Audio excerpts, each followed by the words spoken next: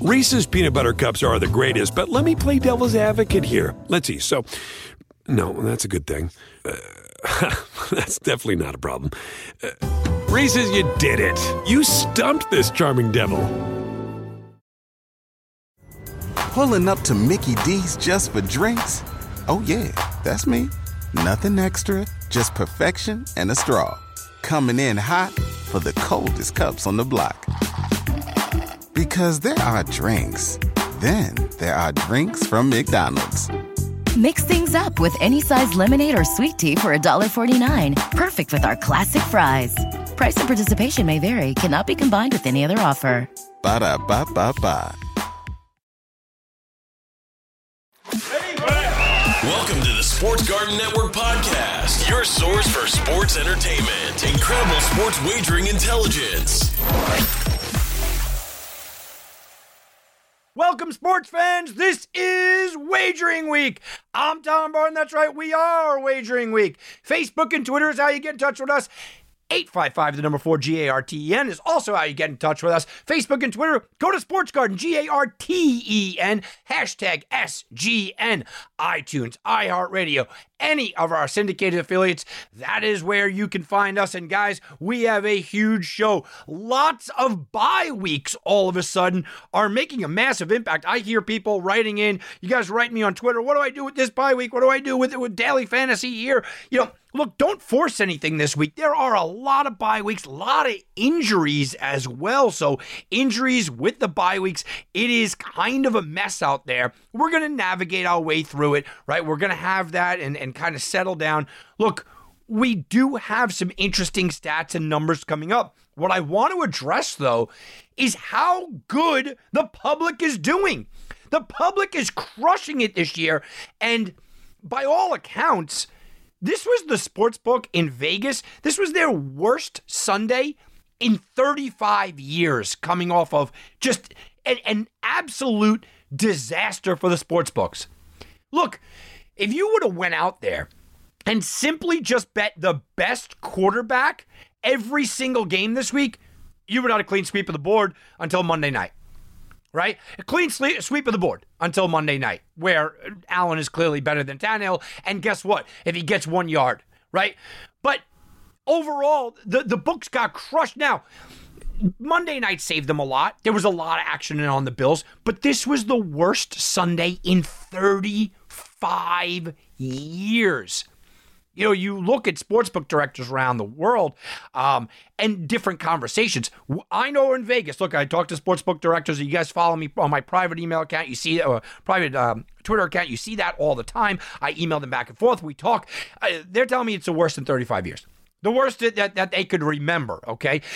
Guys that are offshore, guys that are in Atlantic City, guys around the country, you start to look and you start to ask them, they're going, look, you won 2 times as much money, right? This is what we're hearing.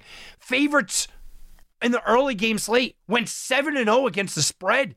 They absolutely crushed it. And while I want to sit back and say, congrats, take a bow, general public. If you listen to this show, you're probably not leaning towards the public side. But congrats, take a bow, good job, do your victory lap. All I'm saying is be careful. Because we've heard this before. I reported on it last year. Oh, man, the books got crushed. It was a crazy week. And for the next 3 weeks, the books absolutely cleaned up. And at the end of the year, I think we all know at the end of the year, it's going to be in the books' favor. So when does that start coming up? Well, there's a lot of things that are weird right now, right? Road teams are crushing it. Road teams are 42-38. Road teams are having an absolute blast out there. You look at, certain situations and you go, the world's upside down. Tom Brady on Thursday night last week sends his against the spread record to 0-11 against the spread the last 11 primetime games. Is it Brady being overvalued? Sure. But Brady not covering? That's weird. Primetime underdogs, by the way, with that win with Tennessee, 11-6. Yeah, that's over 65%.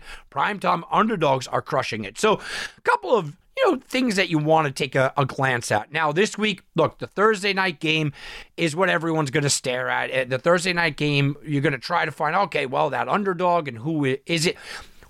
I want to get into this Thursday night game because of an explanation. First of all, Cleveland was a 6-point favorite. We found out a couple guys were going to be missing, what was going on with Baker Mayfield, of course. It fell to about 3.5. Now it's down to about 2. I'm seeing some 1.5s out there. And you're looking at this and you're going, how much is Baker Mayfield worth? But I hear people having the conversation and going, well, it went from 3.5 to 3.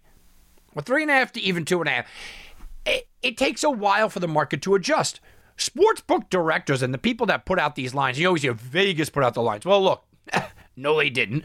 We know from listening to this show for how many years, the offshores really do set the lines, and Vegas tries to keep it up. And now it's not only Vegas, now it's a conglomerate. And look at what Atlantic City just did this week. They just put it out there that the most amount of money that has ever been bet on sports ever in a month, ever, Atlantic City. So we can't just say Vegas, but that is usually the thing. Well, Vegas knows, or Vegas. No. Vegas had already put into their models that Baker Mayfield was not going to be 100%. Vegas already put in that he's got a shoulder issue. Vegas already put in that, he was going to be limited.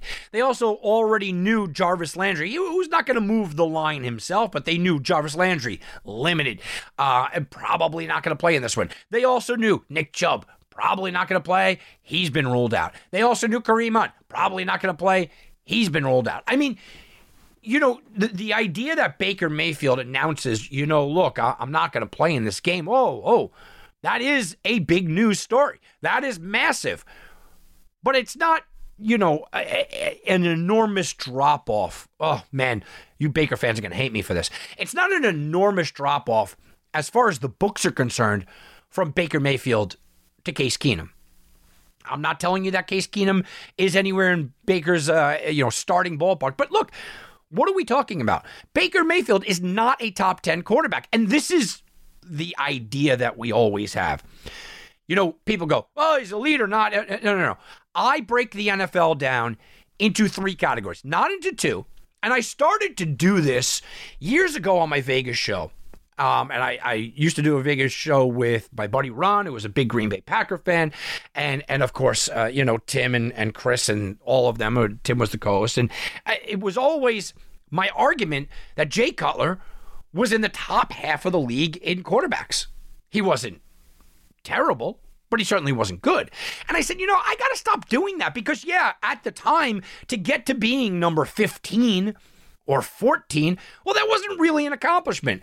And years ago, I started to say, we got to look at quarterbacks in 3 groupings. You have the top 10. These are 10 guys that can win you a Super Bowl. 10 guys that most of them, if they wound up turning around and winning an MVP, you're not shocked.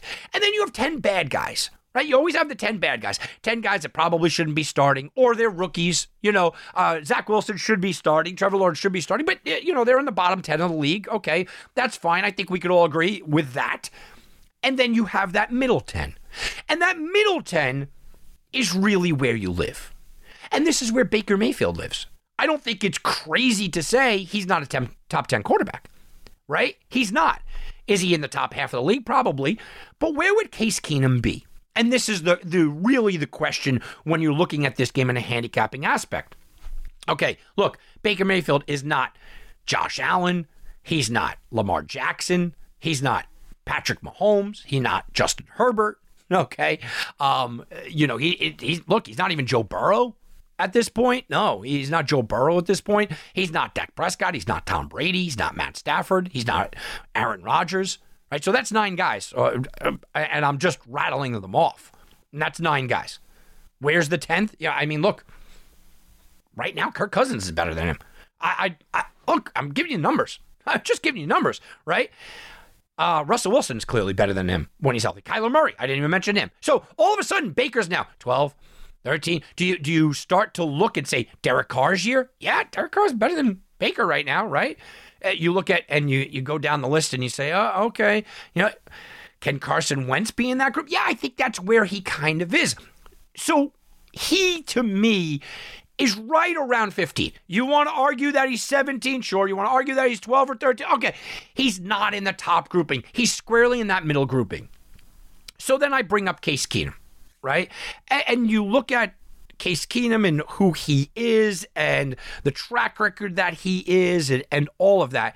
And you go, all right, look, he's an experienced 33-year-old guy. But he's experienced to come in and kind of control an offense. He also, by the way, has an absolute offensive genius behind him. It's a team that likes to run the ball, will have, mediocre run options, but he's got a great offensive line, and he's got a defense that should be playing better than they are. Okay, well, where is Case Keenum on the scale? Is Case Keenum better than Tua at this point?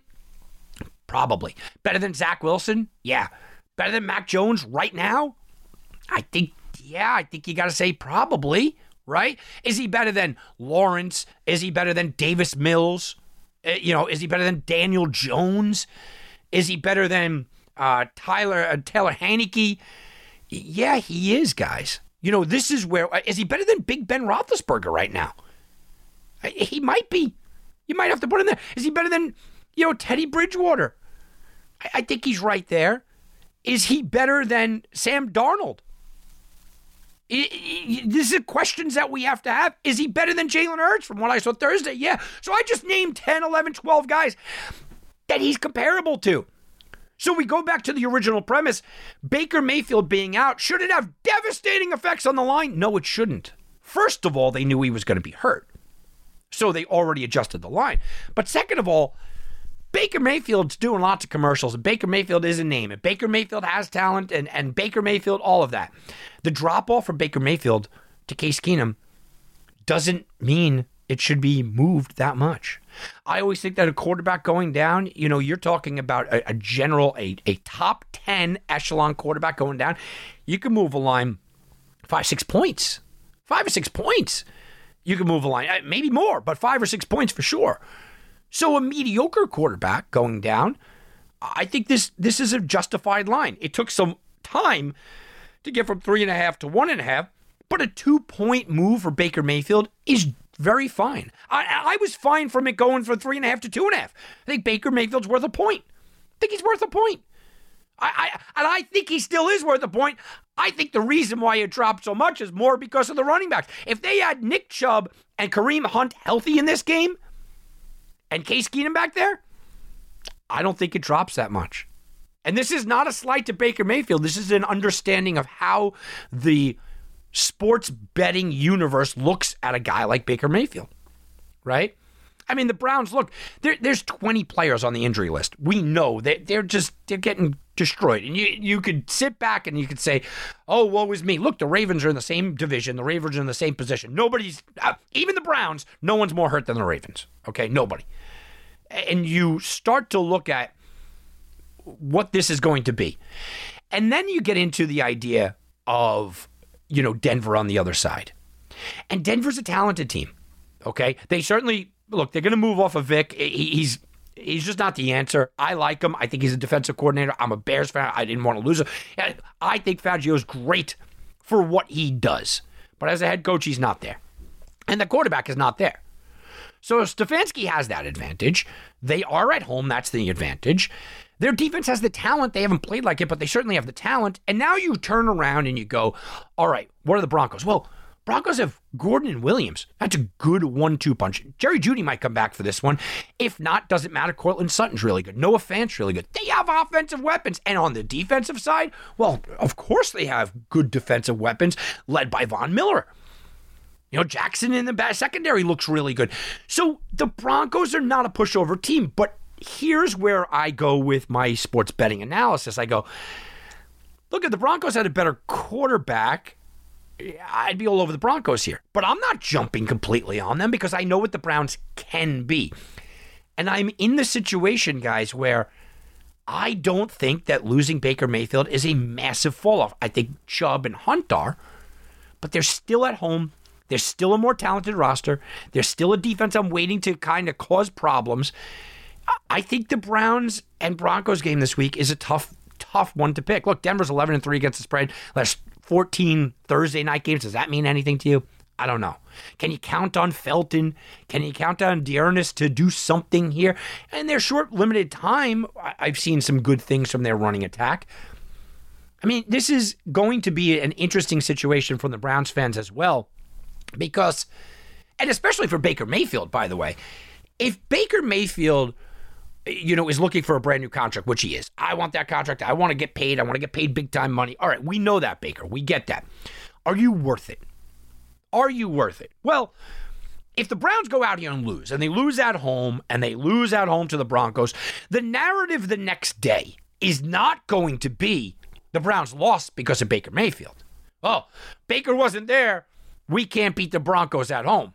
We can't beat what a lot of people consider a backup quarterback in Teddy Bridgewater at home. We can't beat a guy that's going to be out of a job at the end of the year in Vic Fangio at home. We can't do that at home. It's not going to be because of Baker.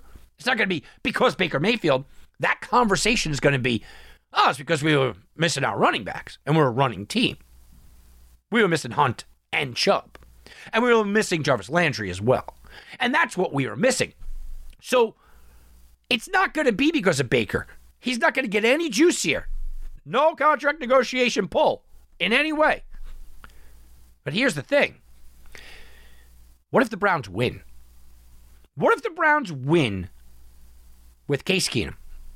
The Browns win without Nick Chubb, without Kareem Hunt, without Jarvis Landry, without some offensive linemen, 20 players on the injury report, and Case Keenum wins them the game. Look, they already think that Kevin Stefanski walks on water there in Cleveland, right? He's walking on the Cuyahoga River right there, right? I mean, they think that. They already believe it.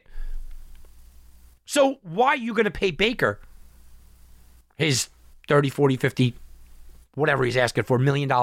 Why are you going to pay him that much money if Case Keenum can win you games without these guys? Get me somebody random. Get me a mediocre quarterback. And listen, there will be those guys out there. Automatically people from Cleveland are going to go, well, who's the next quarterback? I don't want a rookie in there. No, you don't. No, you don't. What about Matt Ryan? Can Matt Ryan win with the Browns being completely healthy offensively? Oh, I would argue that they could. What about Jimmy Garoppolo at the end of the year? Can Jimmy G win with this roster? He won with a Niners roster that was less than this.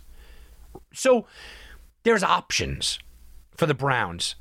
And this is a terrible situation for Baker. Now, I think Baker Mayfield is fine.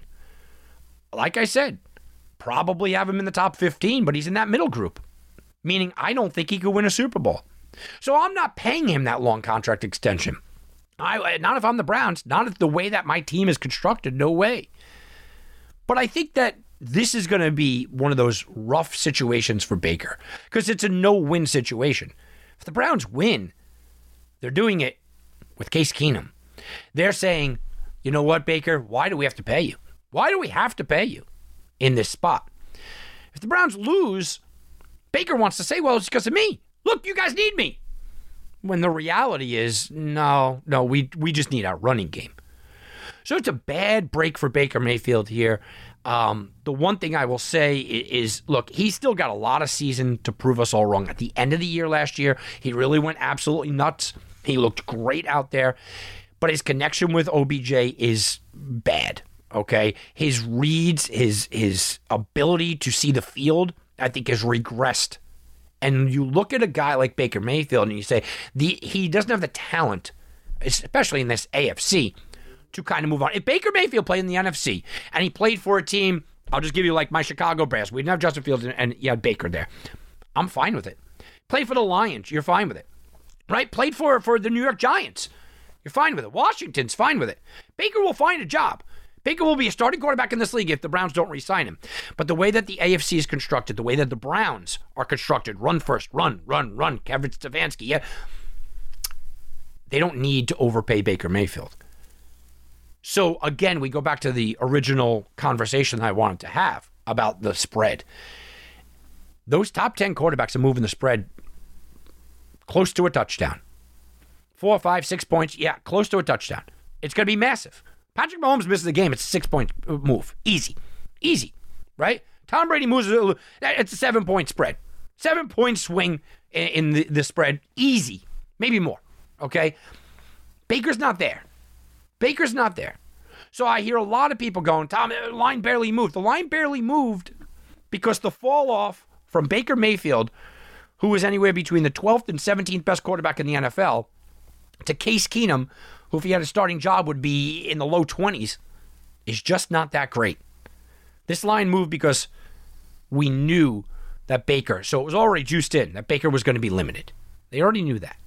This line also moved because of the construction of the Browns, where it's a running team and you're missing running backs. This line moved appropriately.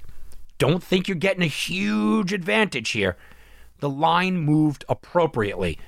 This is when following line movement can get you into trouble if you start to outthink yourself.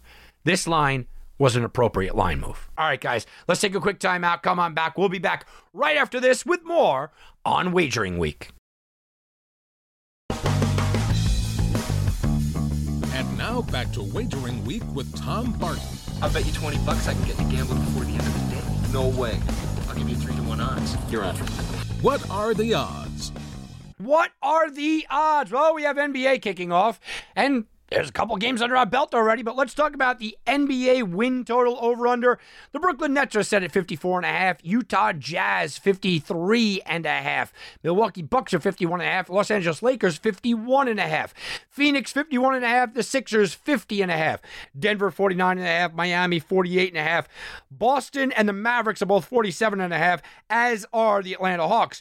48.5, that goes to Golden State. Los Angeles Clippers, 44.5. The Portland Trailblazers, 44.5. The Bulls, the Knicks, and the Pacers are 43. Memphis is 41.5. Charlotte and the Pelicans are 38.5. Sacramento's 38. Toronto Raptors, 36.5. Washington Wizards and Minnesota Timberwolves, 34.5.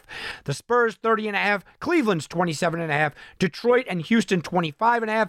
And pulling up the very bottom, the Orlando Magic at 22.5. And Oklahoma City Thunder at 22.5. And that is what are the odds. And getting a little NBA action, I'll tell you, the NBA is pretty much, look, it's here, right? I mean, it's here. We don't really have an official NBA start date, though, right? Not until Christmas. Christmas is about it. All right, guys, let's get into the games this weekend. Panthers, Giants, right at the top. Look, the Panthers and the Giants, this is an interesting situation because it's Sam Darnold, Daniel Jones. Sam Darnold was everything. He was fantastic, running it in. Everything was great. And he's looked bad. Look, they've lost 3 straight games. He's reversed back into almost Adam Gase-like territory. But look, he's dealing with a lot of injuries. He's dealing with no running game. Chuba Hubbard is just not the guy. But Matt Rule didn't have any problem sitting back and saying, you know what? He wants to change everything. Matt Rule said he wants to redefine the entire offense, wants to run the ball anywhere between 30 and 33 times a game. Wow. All right, guys, dial up your Chuba Hubbard for this weekend because of that right there. You look at this and you go, okay, you know, is this the get-right game for Carolina? Is this that game where all of a sudden everything kind of goes right for them and they get back to being that kind of team? Look, the Giants can be stingy defensively, or so we thought. They've lit up 81 points the last few weeks, and they just look bad. But it's the Giants' offense that's the problem. Since hiring Jason Garrett back in 2020, 32nd in red zone offense, 32nd in 2-minute offense, 31st in points per game, 30th in points per drive, 30th in net yards, 29th in third down success rate, 28th in sacks allowed. Their offense is dreadful. It's absolutely pathetic. And you could sit back and talk to me all you want, right? Go on lovingly about what the Giants can be. But I'm looking at what the Giants are, and the Giants are a bad offense. So you have a bad offense on one side, and on the other side you have the Panthers defense, which is fantastic with Burns and Chin and Thompson. So you lean the Panthers here, but with this new running style. The question is this: do you believe Matt Rule? Do you believe Matt Rule when he says we are going to redefine the offense? Do you believe Matt Rule when he says we want to run the ball 30 or 33 times a game? Because if you do, if you believe Matt Rule, then you have to sit back and you have to love the under here and you have to like the Panthers. I'm just not sure he's ready to run it 30 to 33 times a game with the backup quarterback or the backup running back. And this quarterback, even if he's struggling, you know what? I know he needs the help running the ball, but guys, come on. 33 times a game is just a very... Derrick Henry's going, man, that's a lot of carries, right? All right. Jets, Patriots. This line has fallen from 7 to 6.5, and I don't get it. Look, New England might be 0-4 in Foxborough for the first time since 1993, and the Patriots might be 1-4 against the spread the last 5 games. Yeah, sure. That's fine. The New York Jets are still the New York Jets, and they're coming off of a bye week. I get it. But Bill Belichick against a rookie quarterback. We look back and we go, well, Davis Mills almost beat him. Well, he almost did, but he didn't. And that was a game where the Patriots were missing 3 offensive linemen. I don't think it was Davis Mills necessarily looking all great. And now you come in with the Jets. Jets have lost 18 of the last 21 games overall. The Jets have been outscored 75-13 in the first half. Guys, the Patriots, this is a big number for them to lay in this spot. I think they looked real good against Dallas. And I think about the line of what it should be. If they had beaten Dallas, which they should have beaten Dallas, if they had beaten Dallas, this line's probably 10. So you get Belichick off of a loss. Belichick at home. I know it hasn't been great this year, but he's back at home. Belichick plays the Jets, who he loves to kind of beat down because remember, listen, I was at that press conference where he crumbled up that piece of paper and walked out. And Belichick against a rookie quarterback. Everything lines up for a Patriots win here. Chiefs and Titans. Let's go back to the eye test of what we just watched. We watched the Titans look pretty impressive, and we watched Derrick Henry just look downright unstoppable. I mean, that's really what he was, unstoppable. Now you have the Chiefs defense that is ranked dead last or next to last in almost every single category.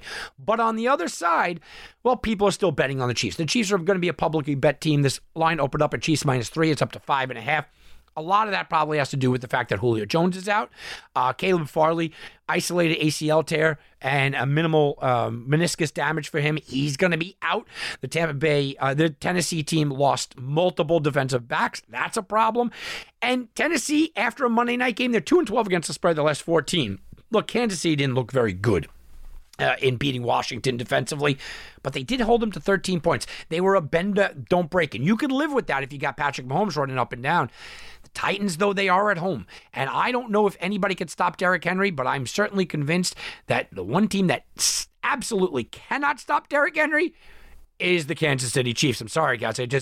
I see a high-scoring game. The problem is you can't even go with a total here because it's up to 57.5. That's a ridiculous total. Speaking of Washington, they're going to travel to Green Bay, and I don't say this because I think Aaron Rodgers is a jerk. He's a moron. He's a little tiny little man, this little pansy that I yell at the Bears fans. Come on, yeah, let one of those Bears fans come down onto the field and watch what happens. Okay, I don't like him. But he's not getting any respect. He's just getting no respect. This Packers team is so much better than people giving them credit for, and I still don't think that they've kind of hit their stride. Washington's a league worst 1-5 against the spread. It is a rookie quarterback still, and not a very good one. He's not a rookie, but, he's got a rookie, less than rookie starts, still going into Green Bay, which is still a tough place to play. This line opened up at 6.5 or so. It's only up to about 8.5. The Packers not only 5-1 on the season, but they're also 5-1 against the spread. You have to get somebody else besides Adams there. And, Lazard looked okay. Valdes-Scantling might be back. He might be the guy that they need. But what I do like, forget about the Rodgers stuff, I like Jones and I like Dillon. All of a sudden, the Packers are a running team. They're a physical team. This is a weak line, and I don't know why it's so low. All right, I do know why this line moved. The Dolphins were -2. Now, all of a sudden, they're +2. And you're looking at the Falcons and you're going, all right, the Falcons are coming off of a bye week. They started to look good. Matt Ryan looked real good before the bye weeks went into effect. Dolphins coming back from London. And they decided not to take their bye week. This is a Brian Flores decision. This is a decision where they said, no, we don't want the bye week. Now, you probably want it. Let me tell you, Tua is not the problem. He was not the problem. Last week, he was pressured on 19 dropbacks without taking a sack. He was throwing it under 2.5 seconds. Boom, he's getting it out fast. And both of his touchdowns came against blitzes. He looked phenomenal last week, but he was throwing it all day. He was leading in the middle of the third quarter. He was the leading rusher with 22 yards, and the leading rusher only ended with 24. That was pathetic. He also did this without starting wide receiver Devontae Parker, starting wide receiver Will Fuller, starting wide receiver Williams. He did this with this and no run game. He was good. Stop blaming Tua. Brian Flores all of a sudden can't coach. This team has lost 5 straight games. They can't play defense. They decide not to run the ball. Why would they not run the ball? And now you take on a tough Falcons team with, look, your body clock is going to be off, and the Falcons are very rested. How about Bengals and Ravens? Are we ready to believe that the Bengals are ready to play with the Ravens and go into Baltimore and get a win? The Ravens were massively impressive last week. Cincinnati's just one of 8 teams this year allowing 100 or less yards per game on the ground. That's huge because the Ravens average 155 on the ground, and that's 4th best in the NFL. They're going to want to run the ball, even with these backups and the Le'Veon Bells, and it's 5 years ago and all that. They want to run the ball. Cincinnati is pretty good against the run. Offensively, well, the Ravens, they rank 5th in yards per play, but the Bengals are right behind them. So offensively, defensively, they're kind of still right there. The Ravens, though, they give up the 3rd most passing yards in the AFC this year. You can throw on them all day. They lost Marcus Peters and never recovered. But this team also has scored 38 or more points in all 3 of their games, the last 3 that they faced the Bengals. This, to me, has the makings of a game that probably is too close for comfort for the Ravens. Everyone's on top of the Ravens. The Bengals avoided the look ahead against Detroit. I'm just not sure I'm ready to make the Bengals a viable contender. So here's one of those spots where I don't believe that the Bengals win the game, so I can't take them plus the points, even though I think 6.5 points is a little inflated. And finally, let's talk about that Lions and those Rams. And you have their Lions and Rams, and I want to have a conversation about what we talk about in the media. And what we talk about in the media is ridiculous flashpoint talking points that just don't make any sense. And let me explain. Matthew Stafford revenge game. Are we kidding? Matthew Stafford revenge game. What does he have on a revenge spot? What is he avenging here or taking his revenge against? Matthew Stafford, who was given weapons in Detroit, watched a losing organization for a losing team, a city that was basically, just knew that they were going to lose every game. The Lion fan base, look, you guys are a good fan base because you're sticking around, knew that Matthew Stafford was better than their team should have. And all of a sudden, his revenge game? He gets to go to L.A., beautiful sunshine. Yeah, they're kind of morons there, and we don't like people from L.A. Okay, I get it, the elitist attitude. But look, he gets to go there in the beautiful sunshine, and start a life there in SoFi Stadium. Awesome, and the fans love him. And they're going to be just throwing money at him for endorsements, and he gets to work with Sean McVay, and he gets Cooper Kupp and Woods, and he gets an offense, and he gets the best defensive player in the last 10 years, and Aaron Donald. Oh, yeah, there's a lot to be angry about, right? I need revenge. No. What we want to say is this is a Jared Goff revenge game. Jared Goff, the guy that was drafted number 1 overall by this organization. Jared Goff that went through 3 coaches. Jared Goff who brought this team to the Super Bowl, and he led this team as a quarterback to the Super Bowl, and everyone said, well, it's McVay, it's not you. Jared Goff, who was on the face of every billboard because he's the face of the franchise, and then all of a sudden, oh yeah, you're traded, and we're not even going to tell you you're traded. They didn't even call him. Guys, if you want a revenge game, this is the Jared Goff revenge game. Let's make no mistake. The problem is that Jared Goff doesn't have any of the components they need to win a revenge game. He doesn't have any of that to go out there and win a revenge game. Jared Goff has never won a game without Sean McVay as his coach. He's 0-13. 0-13, that's with Jeff Fisher. That's now with Dan Campbell. Look, he's bad. The Rams are 25-9-1 against the spread in the last 35 against the NFC. They don't win, they cover. And the Rams are 9-4-1 in the last 14 games as a home favorite. They win, they cover, they win at home. The Rams are also in a position where they can't let up. They can't overlook the Lions here. 15.5-point favorites. It went from 13.5 to 15.5, and I can't really give you a compelling argument why it shouldn't have gone up. The Rams are at home. The Rams can't take their foot off their gas because they're staring at a team with a better record than 5-1 in front of them in the Cardinals. So this is not a Matthew Stafford revenge game. This is not a Sean McVay revenge game. No. This is a Jared Goff revenge game, but I don't know if he can do it. And guess what? Neither does his coach. Dan Campbell picked a very interesting week to kind of throw Jared Goff under the bus.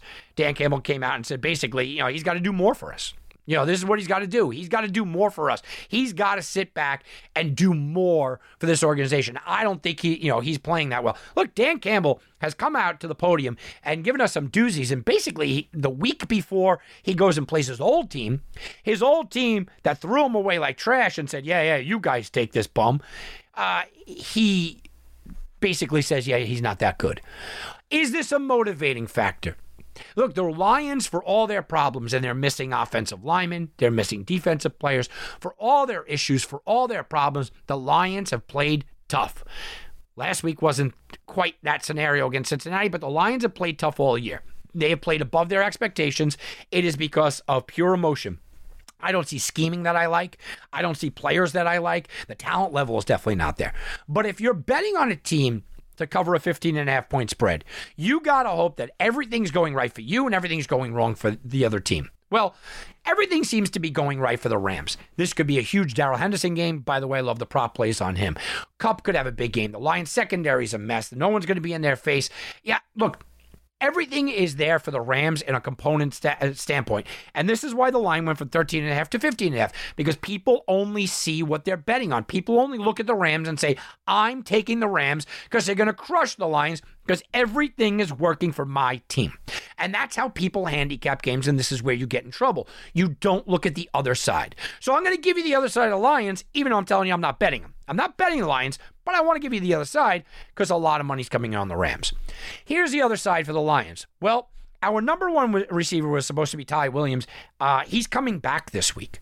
St. Brown has looked good. Look, he's a fast-speeded receiver. He's getting 7, 8 looks his way, 10 looks his way. All of a sudden, he's converting them. He's doing well with them. DeAndre Swift was questionable last week, and they weren't sure how banged up he was. He played, and he wasn't overly effective. But wait a minute, he's got another week to get healthy. TJ Hawkinson was questionable, and he wasn't feeling great, saying he feels good in camp now. So you look at the Lions and you go, there's a lot to like here if you're taking the 15.5. Lions are not winning this game. But if you're taking the 15.5, you can make the argument that Jared Goff, who we know has talent, okay? The guy has talent, or else he wouldn't have been picked number 1 overall. Jared Goff, who has talent, is going to be angry. He's going to be looking for revenge. He might have some insight. Okay, you have that angle. DeAndre Swift and Hawkinson, your two best players, getting a little bit healthier. Certainly healthier than they were last 2 weeks. Okay, that's a positive. Another positive is, well, you know what? We might be getting our best wide receiver back. And the second guy that is making massive strides, well, he was going to be our number 2 receiver. Well, now all of a sudden he's a compliment guy. Oh, okay, there you go. You also have the idea that the Rams, they might be in the, we're going to overlook these guys kind of mode. You could be in that spot where it doesn't really matter. We're at home. They're 0-6. We should crush these guys. You might be in that mode. So when you're going out there and you're talking about, you know, these big, huge favorites, these massive favorites, and what I consider a big, huge favorite in college football as opposed to pro football is massively different. In the NFL, when you cross 7, you're a big favorite. I mean, that's just reality. When you cross 7 points, you go to a 7-point favorite, 7.5 point favorite, you're a big favorite. Talk about it like it's a big favorite. You go up to 10, that's huge. Double digits, huge favorite, right? I mean, I used to have a rule. I used to just bet nothing but double-digit underdogs all the time, okay? And you're going to make money doing that. Huge. You get up to 13.5, 14. You get into that range, 2 touchdowns. You need 2 touchdowns to win. All right, now you're into that massive favorite realm. And that massive favorite realm doesn't go good for favorites most of the time. Now, we talked about it. Vegas is going to have a couple of spots in Vegas, Atlantic City, around the country. Connecticut, by the way, welcome to online sports betting this week. All right, around the country, they're going to have some spots where the public's going to get crushed coming up soon.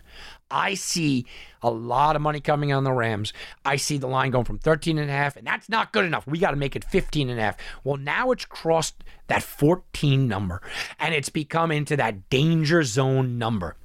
I cannot advocate here to sit back and take the Lions. Okay, I can't tell you that the Lions should play competitive. I can't tell you I believe that Jared Goff is going to go and exact his revenge.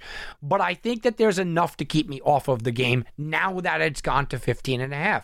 And I think that there is a big difference between 13.5 and 15.5. And the public has really reached up and pushed this over. What's weird is that this isn't the biggest spread of the week. It's not the biggest spread of the NFL week at all. And it could be maybe not there by about 3 points. We're going to talk about that into the future. But now let's go bet to the future. We're sending you back to the future. Okay, all right. Bet to the future. Okay, let's go bet to the future. And I told you the NBA kicked off, so we're going to do a little bet to the future NBA style here.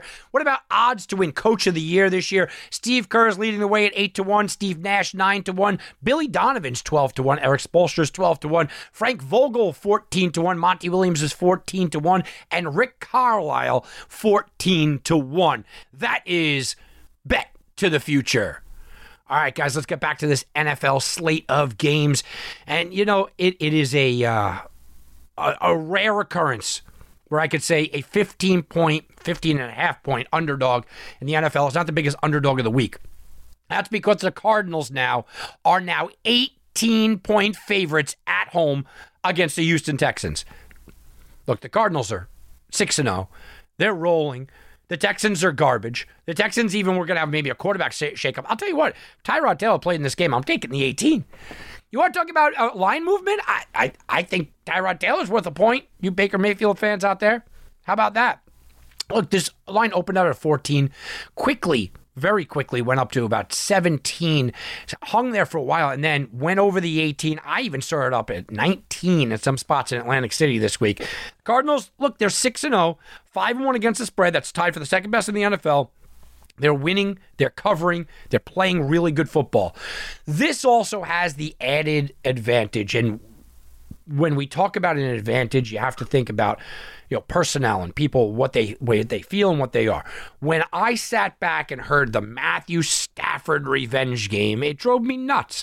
Because, like I said, look, there's no revenge game for Matthew Stafford. Come on. If anything, it would be Jared Goff, and I don't think he's got the weapons to be a revenge team. But I will tell you something.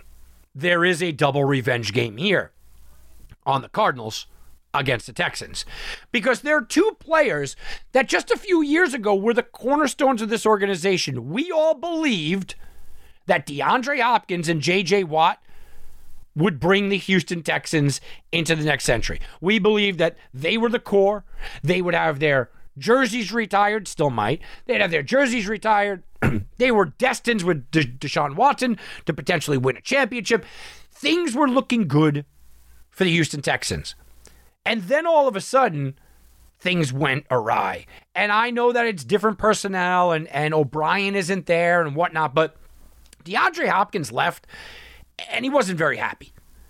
You can call that a revenge game. J.J. Watt left. He loves Houston. He doesn't like the Texans organization. And not many people are on that kind of, I like the Texans organization anyway. You also look at, by the way, Cliff Kingsbury, not that it's necessarily a revenge game against Texans, but yeah, he's got a little Texas blood in him as well. So this has that going on with it. You also have the idea that the media has set up the Cardinals to just come out here and prove a point that we don't really believe needs to be proven, right? We all believe you are really good. Cardinals, you guys are good, okay? You're really good.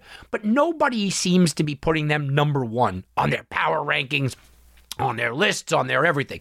So there's still a little bit of that, us against the world. Nobody believes in us. We got to go crush the Texans. You know, so you have a little bit of that. You know, Murray is fantastic, and James Conner is kind of rejuvenated, and Edmonds might come back a little healthier. This is a Hopkins game, and if it's not a Hopkins game, it could be an AJ Green game. He looks good, right? And if it's not an AJ Green game, what about Christian Kirk? And if it's not a Christian Kirk game, well, what about Rondale Moore? And if it's not a Rondale Moore game, well, what about Zach Ertz? I mean, the weapons are fantastic. You're starting to see this offense for the Cardinals turn into, they're a dangerous team to, wait a minute. This is a Super Bowl contender because the weapons are fantastic. My question was always with the defense. Defense looks good. J.J. Watt's never going to be Defensive Player of the Year again, but I'll tell you what. He looks good. He looks Pro Bowl worthy. They do come off the edge pretty well with Jones. I mean, Arizona can go out here and win this and crush this line all day, every day, and I'm not going to say, wow, you know what, that was shocking. This potentially is the best team in the league against potentially the worst team in the league. This is potentially the Super Bowl champion, soon to be Super Bowl champion at home against the number 1 overall draft pick, right? I mean, this has the makings of a just absolutely just brutal bloodfest. But 18 points is still 18 points. It's still the NFL, guys. And you go back and you look over the numbers, and we talked about this earlier in the year when we had that massive spread. Over in the last 10 highest spreads in the history of the NFL, which 18.5 is not there, but the 10 highest spreads in the history of the NFL, only one of them covered. Okay?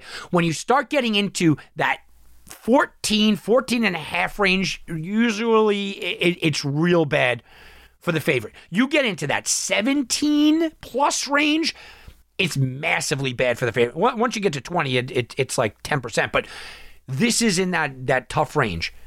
So I can't make an argument for the Texans other than to say, look, the Cardinals, they're in a position where maybe they pull the dogs off.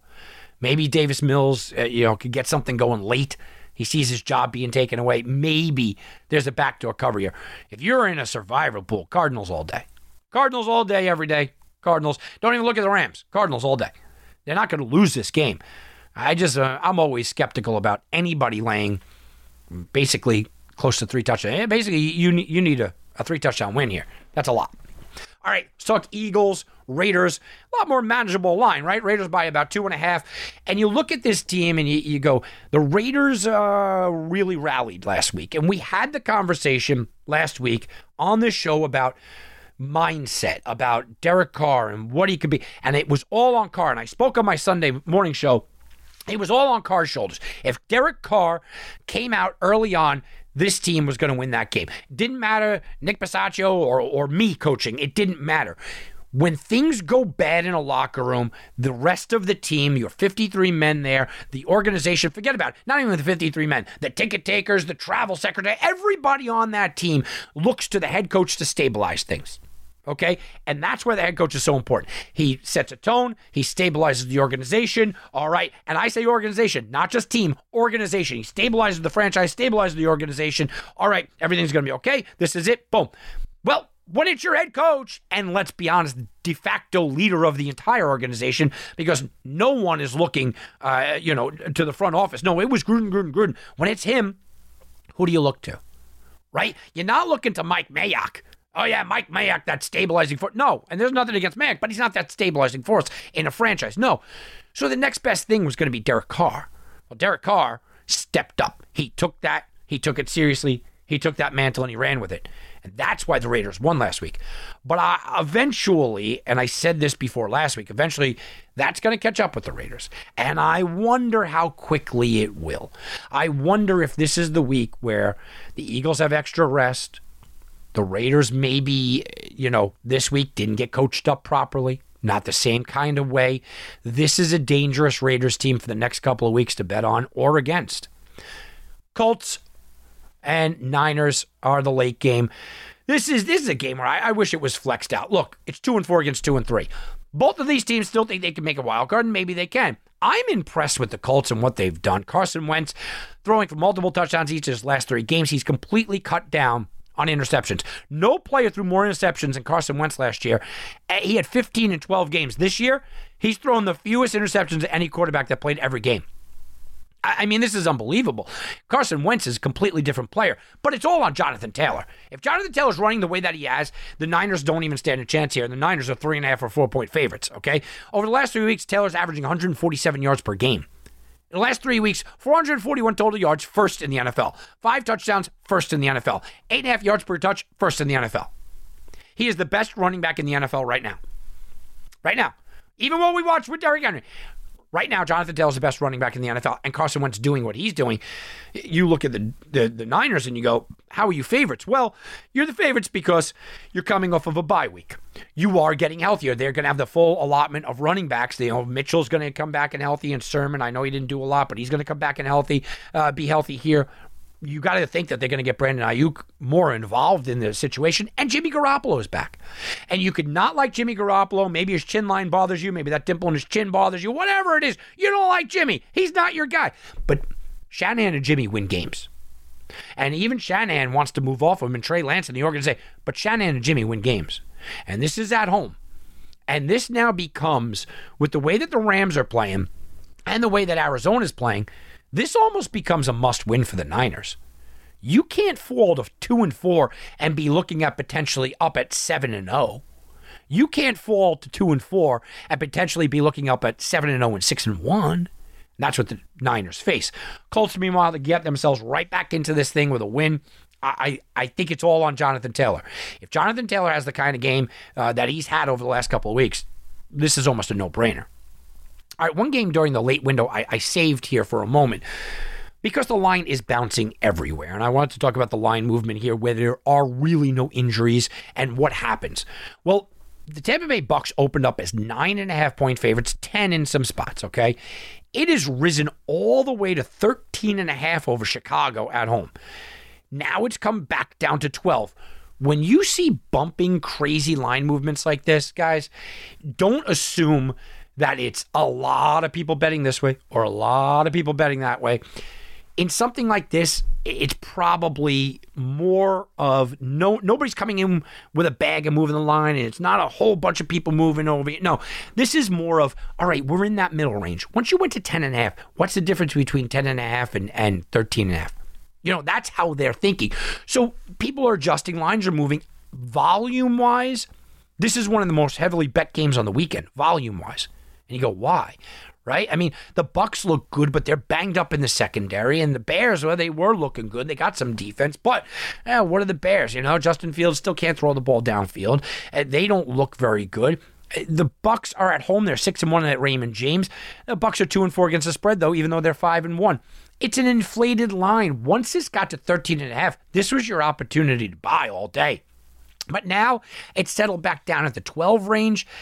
You know, it's that spot where you're going, all right, if I like the Bears, I want it to get back up to 13.5. If I like the Bucks, I want it to get back down to 10.5.